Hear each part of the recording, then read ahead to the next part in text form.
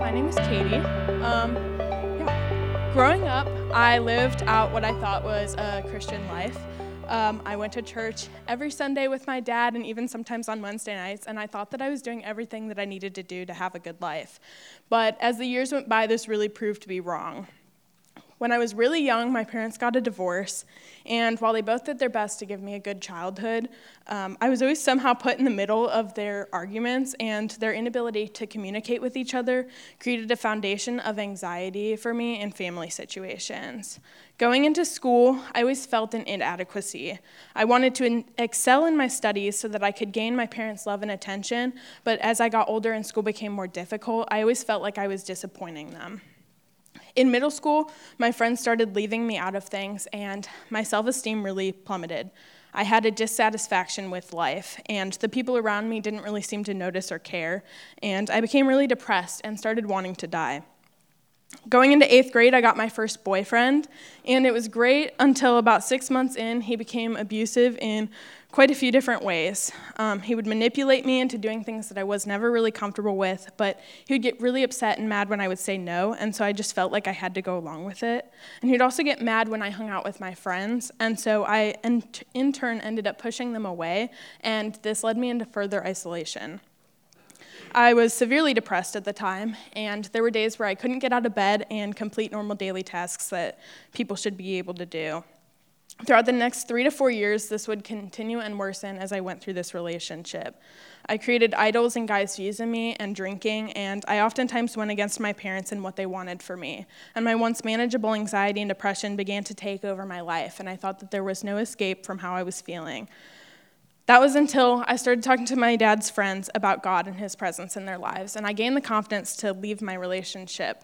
And I even started going back to church on and off again, but my life really didn't reflect this change. I was still struggling with the effects of the relationship. I didn't really know who I was anymore, and certain things would trigger me a lot, and I always had a fear of things happening again. I couldn't ever give God the little control that I felt like I had left. And throughout the next years, my mental health plummeted.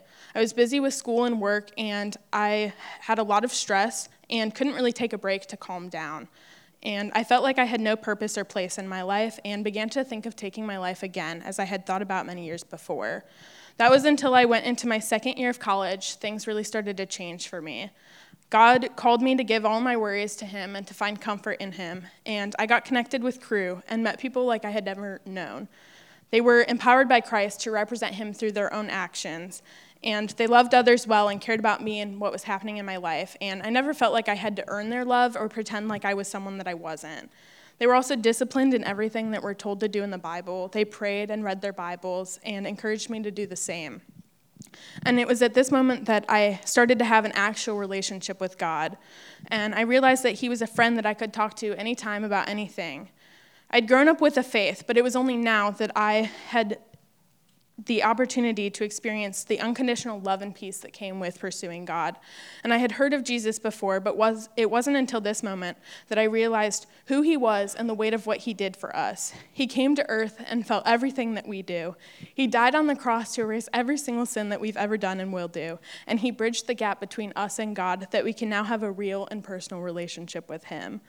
I, of course, still struggle with my mental health and past trauma, but the weight isn't as heavy, and I don't have to carry it alone anymore. I have a great God and great friends who are backing me in everything that I do, and I can find comfort in God and trust that he's going to protect us. When struggling with my anxieties, I can pray and look to the Bible for God's truths. He loves us the way that we are, and we can rest in him because we know that he'll be with us in all aspects of our lives. A while ago, a friend shared a verse with me, and I want to share that with you now. It says in 2 Corinthians 12, 9 and 10, it says, "But he said to me, my grace is sufficient for you, for my power is perfected in weakness. Therefore, I will most gladly boast all the more about my weaknesses, so that Christ's power may reside in me. So I take pleasure in weaknesses, insults, hardships, persecutions, and in difficulties for the sake of Christ, for when I am weak, then I am strong." We don't need to worry about being perfect anymore because God perfected us already in him. My name is Katie, and if you have any questions or feel like you connected with anything, I'll be upfront to talk after, and I'd love to chat. This is my 180 story. Thanks to our listeners for tuning in to this episode of the 180 Podcast, a production of Crew in Southeast Ohio. If you enjoyed this episode, please give it a like, a share, or leave an encouraging comment, and that will go a long way toward helping others hear about the podcast. The podcast isn't the only thing that we do. Whether you're a student living on campus or if you're still at home studying virtually, we'd encourage you to check us out on social media to hear more about what's going on. You can follow us on Instagram at crew@OU, or to learn more about who we are and what we do, head over to our website, crew@ou.org. We'd encourage you, if you visit the site, to complete our involvement form to get more connected to all the things that are happening. Thanks for joining us. We look forward to seeing you next Thursday for another episode of the